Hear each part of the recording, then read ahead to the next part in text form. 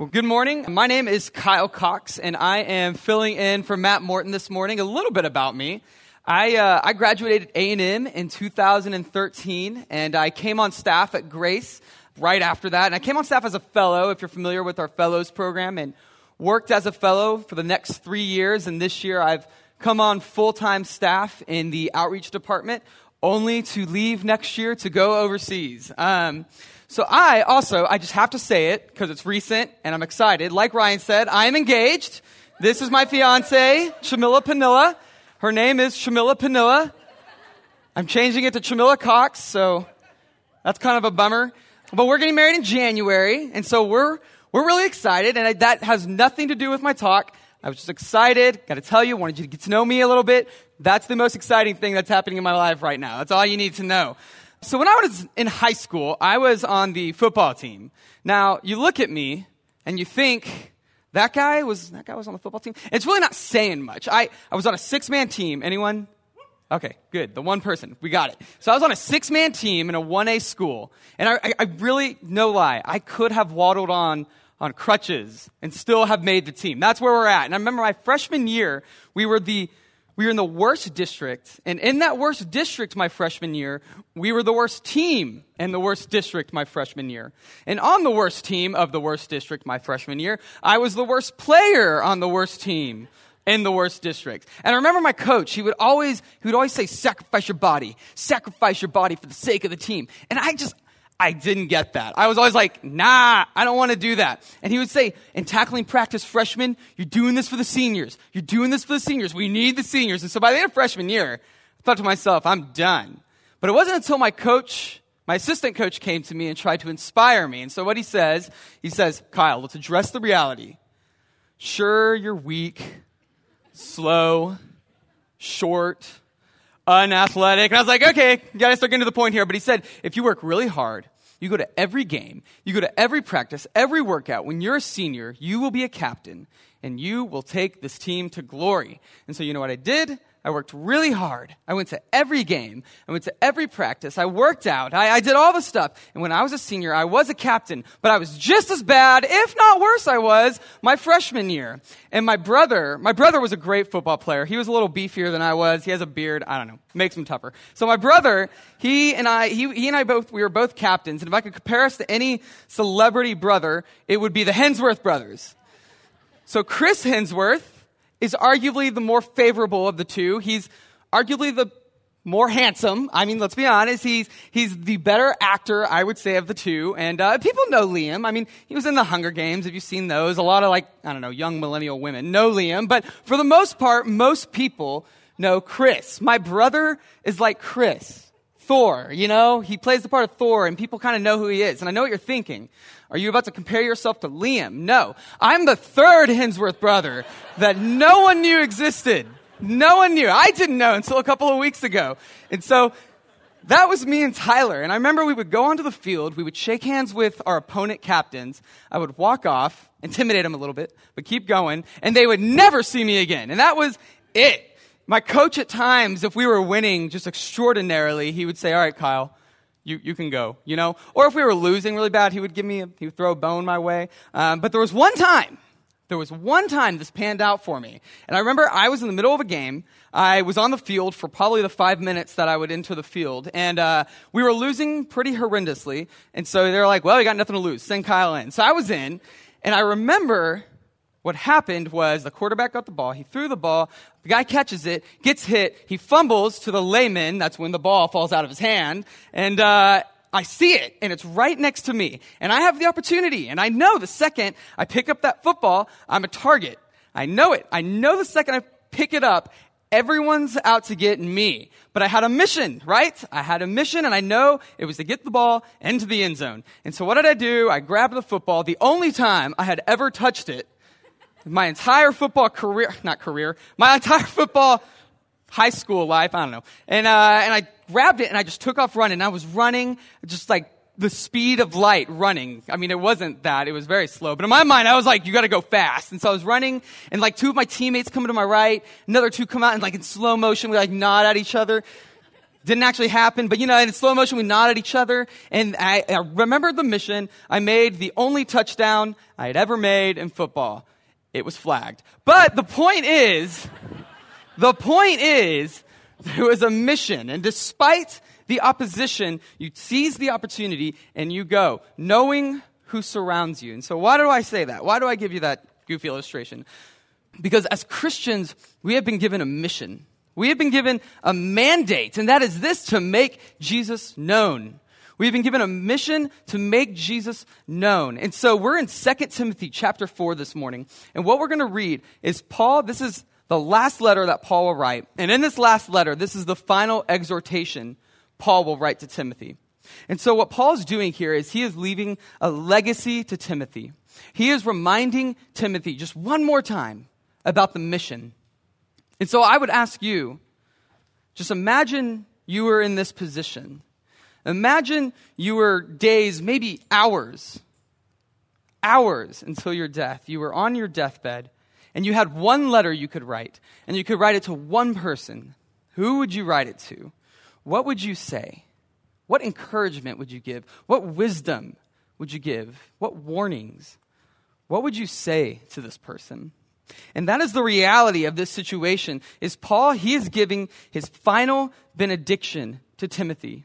He has made his investment in Timothy, and he is giving his final benediction. He's got no companionship, he's got no wealth, no prestige, he's got no health, he's got no warmth. In just a mere days, maybe hours, he will be carried off into his death. And so as Paul writes these words, I want us to understand, when we start in verse 1, I want us to understand that there is an intensity in what Paul is writing. There's a passion in what Paul is writing, because he's got one more opportunity. This letter of 2 Timothy has been building up to this moment, and he's got one shot. He's got one more opportunity to exhort young Timothy. So let's start reading. This is our main idea this morning, is this. He will remind Timothy to teach the saints, to reach the lost, and multiply disciples. And so that's what we'll find, and that is what we will dissect in this text this morning. So let's read starting in verse 1. I solemnly charge you in the presence of God and of Jesus Christ, who is to judge the living and the dead, and by his appearing in his kingdom, preach the word. Be ready in season and out of season. Reprove, rebuke, and exhort with great patience and instruction. For the time will come when they will not endure sound teaching, but wanting to have their ears tickled, they will accumulate for themselves teachers in accordance to their own desires, and they will turn away their ears from the truth, and they will turn aside to myths. But you, be sober in all things, endure hardship, do the work of an evangelist, fulfill your ministry. So there's a theme that Paul is building up to here, and it's in verse 5. It's the last three words. He says, Timothy, fulfill your ministry. Now, the implication here is he's not just saying, as a minister, as a pastor, Timothy, fulfill your ministry. The implication is that every one of us, if we are a Christian in the room, we have a ministry. We have a ministry. And we're building up to this point, and what he does before he says these three words, fulfill your ministry, he gives Timothy two exhortations, or two particulars, and it's in verse 2 and in verse 5. He says, preach the word, and then in verse 5, do the work of an evangelist. And so the fulcrum point of this is, and in the end, let's fulfill your ministry. Fulfill your ministry.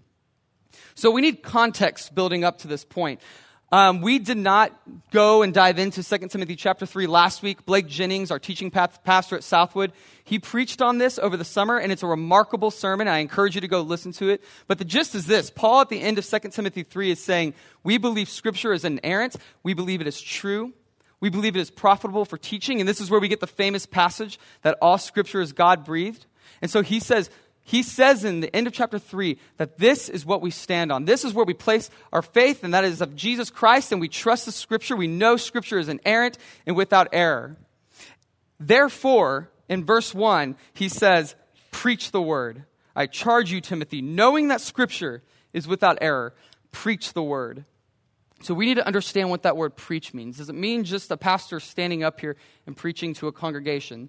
Well, sure, that could be one way it means, but that's not necessarily what Paul is saying here. The Greek word for this is actually kerusso.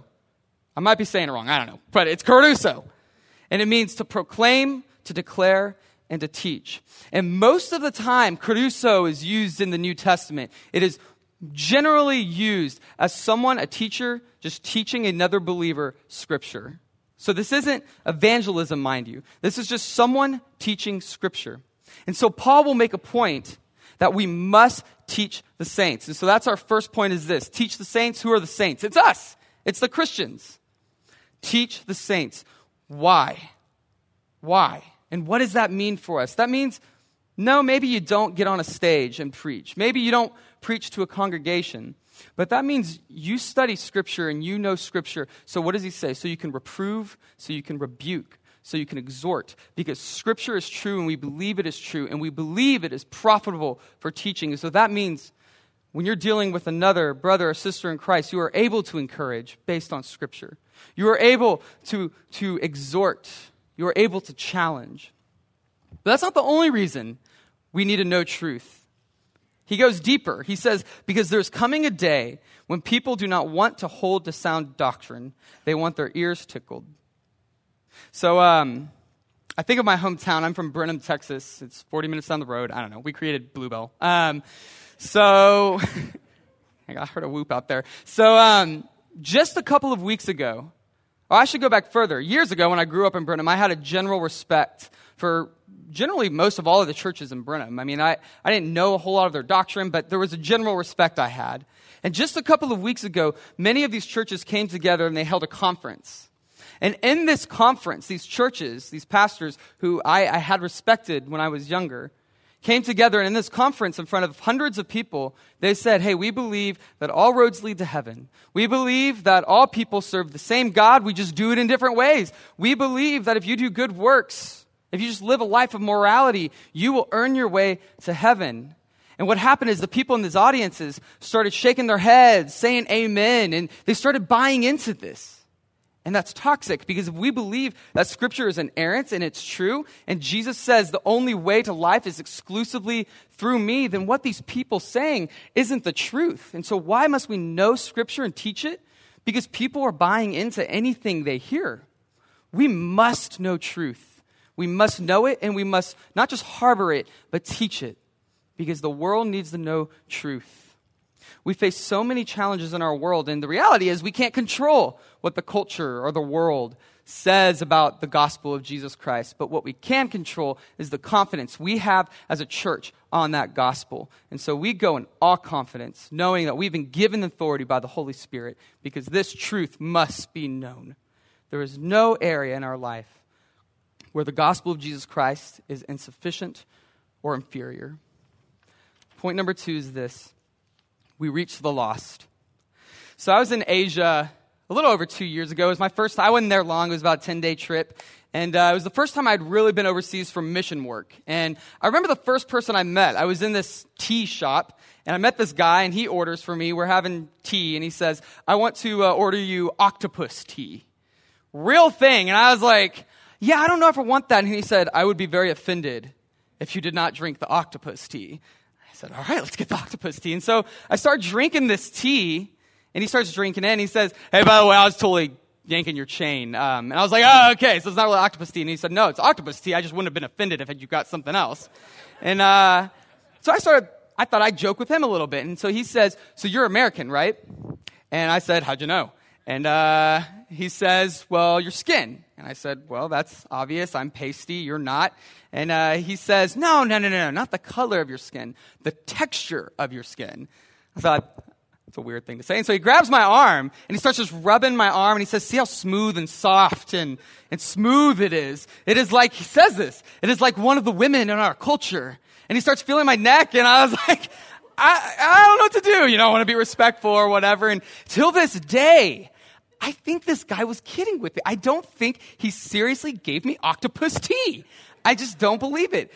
It was bad. Okay, I'm not going to say it wasn't that bad. It was bad. And so as we started talking, we formed this friendship. And I met with him a couple more times throughout the week. And he really, when I look back at my time over there, he really was one of the closest people over there that I had met. And we just formed this fun friendship. He was funny, and he was kind of sassy. And, you know, we bantered. But we had a couple of conversations about Jesus. And he asked me a question, and I always think about this question, because I think we we need to know how to answer it. And before I left, the day before I left, he said, why bother telling me about Jesus?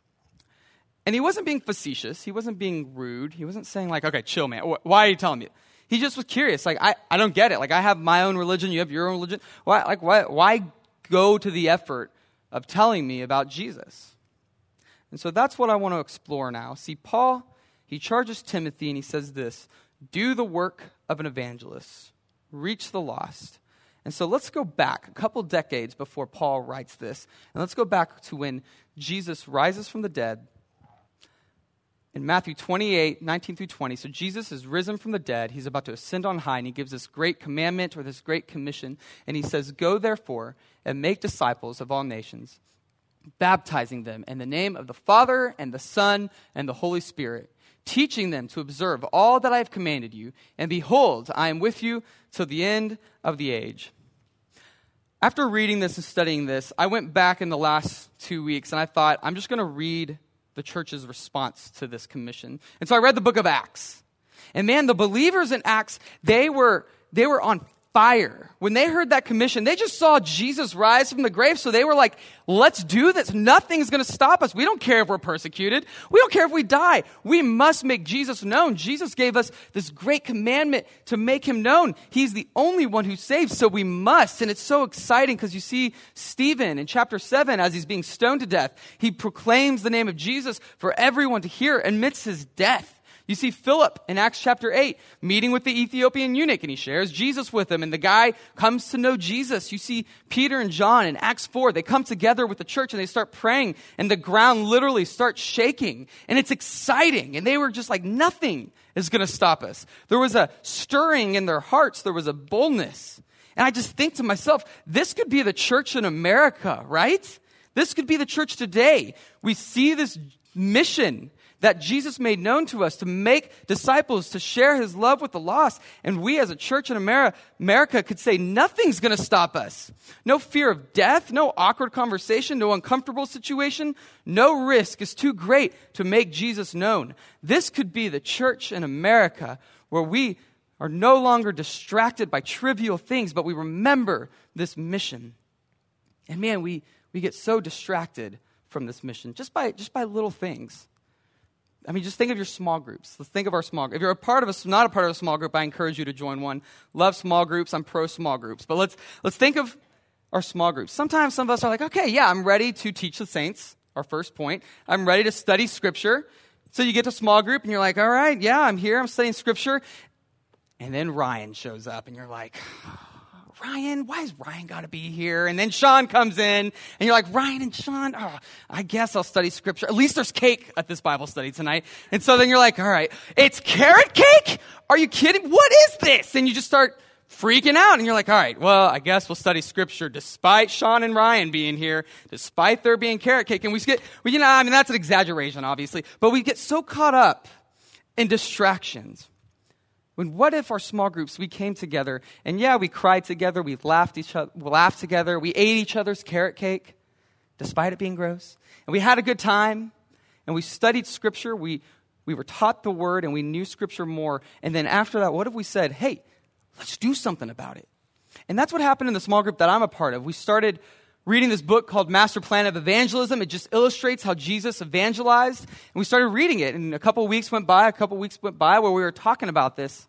And there came a point when we said, let's just do something about it. And so it was simple. We just had a dinner, and we just invited international students over, and we just talked to them.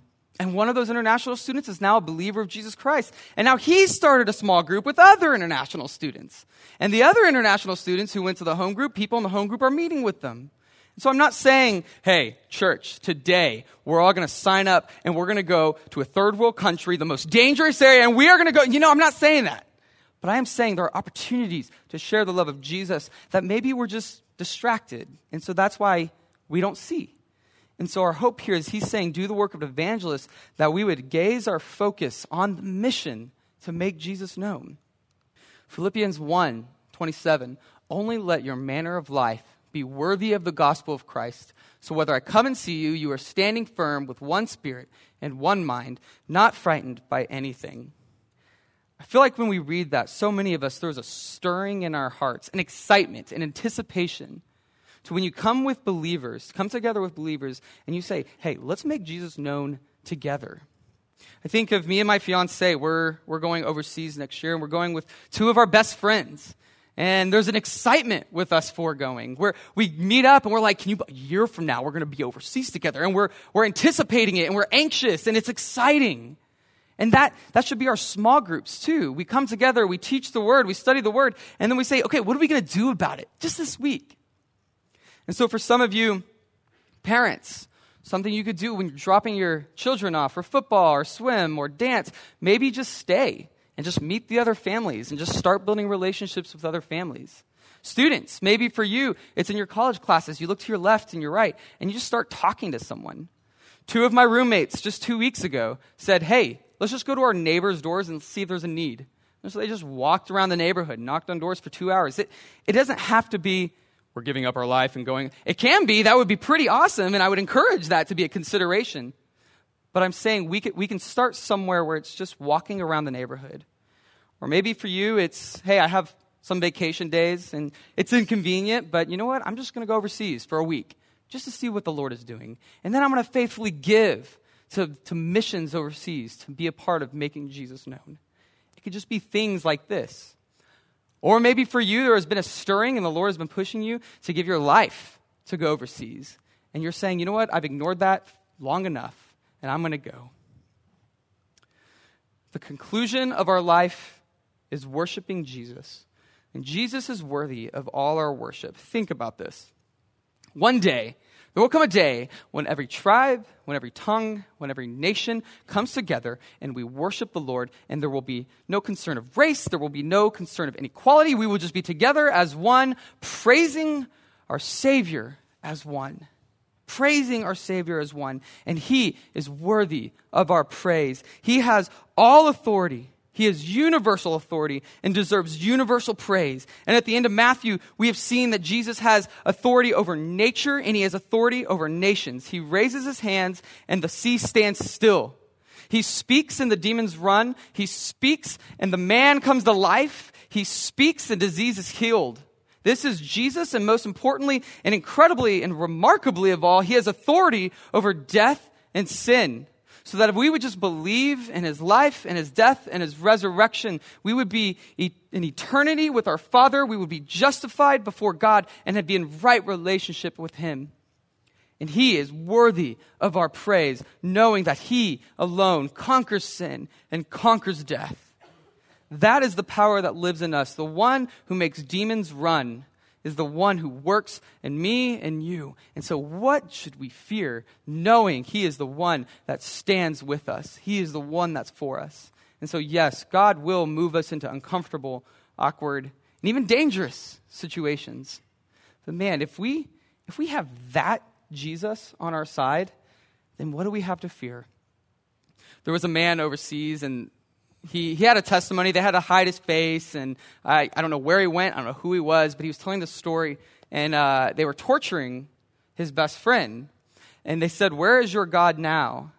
And his best friend said, "You can lay your hands on me as much as you want. You can lay down the whip as much as you want, but I tell you, you will not lay a finger on me more than what my sovereign God allows you to." And so I say we go in all boldness. We go in all boldness, knowing who's with us. So Paul here, he is saying, don't you forget that, Timothy. Don't forget about your family members who need Jesus and your neighbors. Do the work of the evangelists. The gospel will save, and this mission will succeed. Like a team that already knows the outcome of the game, and yet he says, I want to use you regardless of this mission succeeding. I want to use you. So this is really the crescendo of what Paul was leading to. Paul, and then he finishes off with fulfill your ministry. And so for us, fulfilling the ministry just means this. We teach the saints, and we reach the lost. We teach the saints, and we reach the lost. Moving on to verse 6. For I am already being poured out as a drink offering, and the time of my departure has come. I have fought the good fight. I have finished the course. I have kept the faith. In the future, there is laid for me the crown of righteousness, which the Lord, the righteous judge, will award to me on that day. And not only to me, but also to all who has loved his appearing. Point number 3 is this: we multiply disciples. I imagine Paul, when he was writing the last 5 verses, there was an intensity. He was passionate. He was like screaming, like, preach the word, Timothy. Do the work of the evangelist. Fulfill your ministry. And then he just pauses. And he takes a breath. And then he writes these words of reflection. And in this dungeon, it was all behind him now. His life, his memories, everything was behind him. He was about to die. And you can see in the way he writes, there was no bitterness. There was no shame. There was no shame. There's no warmth, there's no bed, but there's also no bitterness nor shame. Here is this great moment of reflection. He says, my time is done, my time is over, and I'm passing this on to you. And so what is he doing? He passes the baton to Timothy. And I want you to notice that conjunction word for, starting in verse 6. This is a connection clause that connects verse 6 to verse 5. And he says, preach the word, do the work of the evangelist, for I've already done that. And Timothy, it's up to you now. You do it now. I'm passing on the baton to you. Paul is leaving a legacy for Timothy. And man, a legacy, it's more than just what we're remembered for, but it's what we pass on to someone. It's what we pass on to someone. To illustrate this, there's a guy, his name is Chris McGuffey, and I'm just going to call him Guff. He's the missions pastor here at Grace. And I remember the first day that I met him. It was my first year as a fellow, actually the first couple of weeks. We went on campus to evangelize, which I had never done before, and I was pretty freaked out. I was like, I don't know how to do this. And I got paired up with Chris, or Guff. And Guff and I, as we start walking, what I didn't know about Guff is that he had just spent the last 15 years overseas, 10 years in Asia, and then 5 years in Greece. And so I asked him, just in my awkward nervousness, I said, so have you shared the gospel before? And he just smiled. And he said, yeah, I have some experience in it.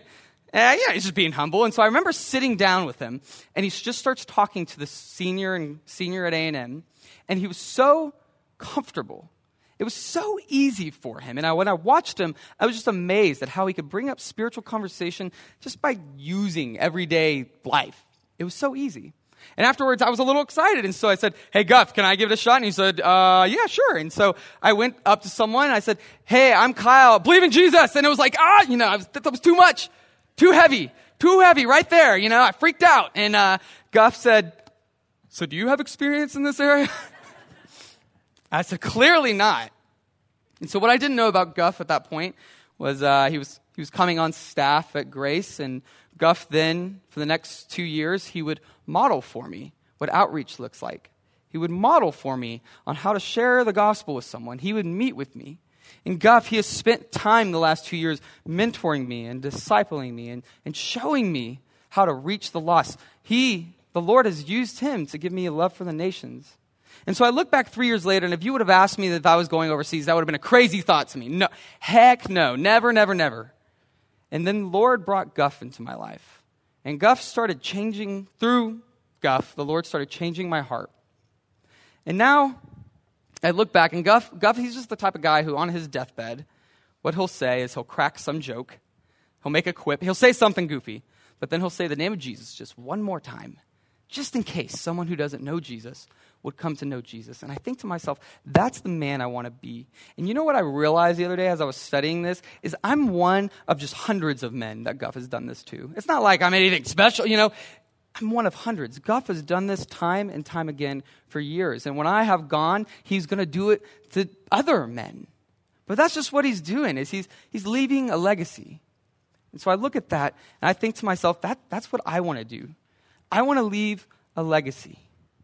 And Paul, in verse 1, he says, on a sacrifice being poured out, the ultimate picture of sacrifice, a statement of certainty, like a ship being released into the harbor to venture on back home. This is Paul.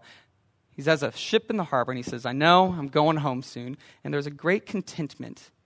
He has made his investment in Timothy, and it's come to this great benediction.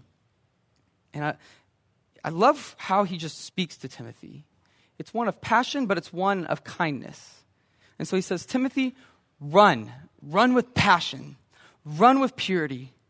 Many start off running, but so few finish well. You finish well, Timothy. And then Paul will turn to 3 statements, and he says, the good fight I have fought, the course I have finished, the faith I have kept, each of them in perfect tense, an accomplished fact, each time the event precedes the action. And I love how he says, the course I have finished, because in 1 Corinthians, he says, do you not know that those who run in a race run, but only one receives the prize? Run in such a way that you might win. And I just like to think that Paul remembered writing that to the Corinthians when he said, the course I have finished. He's done that, and he's not being arrogant about it, but he's recognizing that the mission was at hand. And yeah, maybe he got distracted at times, but he remembered the mission. And this isn't to make us feel guilty. Some of us in the room are here and you're reflecting, and you're thinking, man, I just haven't done that. And that's okay. You don't have to tomorrow have it all figured out, but what we can start doing is praying and asking God, show me the opportunities around me. Show me the people, the lost, the saints. Show me the people around me who need you, who need you. This is the legacy that Paul left to Timothy, and we are actually living in it. Think about this. Paul invested in Timothy. Timothy invested in people that would eventually lead to Augustine. Augustine invested in people that would lead to Martin Luther, to John Bunyan, to Jonathan Edwards, that would eventually lead to Jim Elliot and C.S. Lewis, Billy Graham, that would eventually lead to the pastors of grace, that would eventually lead to us, and then us to pass on a legacy to others, making the gospel known for generations to come. The gospel that in the first century said it won't make it long, that we're now 2,000 years later. Let's make it until the day that Jesus comes back and not forget this mission. And this is the last story I'm going to tell. My grandfather, he passed away last March, and I remember me and my family, we stayed the night at their house, and it's just different. You know, we walked into the house and no longer would be welcomed with a warm hug or a kind smile. No longer would we taste his famous jalapeno cornbread, or no longer would we jest at the fact that he's so passionately zealous about a cold glass of milk for dinner. No longer will we do these sweet little memories we did with my grandfather. But I remember laying in that house that night and hearing the grandfather clock just ticking back and forth. One tick signifying a second. One bell of the ring signifying an hour, and started thinking about the people who have come and gone before me, my grandfather, and then I started thinking about my grandmother. And I remember the last thing my grandmother ever told me. I asked her a question, and I asked her this question not knowing this would be the last conversation I ever had with her. But I said, Grandma D, what makes your faith real? And she answered, and she said, Kyle, what makes my faith real? It's because Jesus is real. And Kyle, people need Jesus.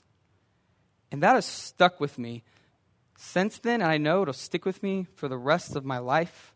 There is a fragrance in her and his memory.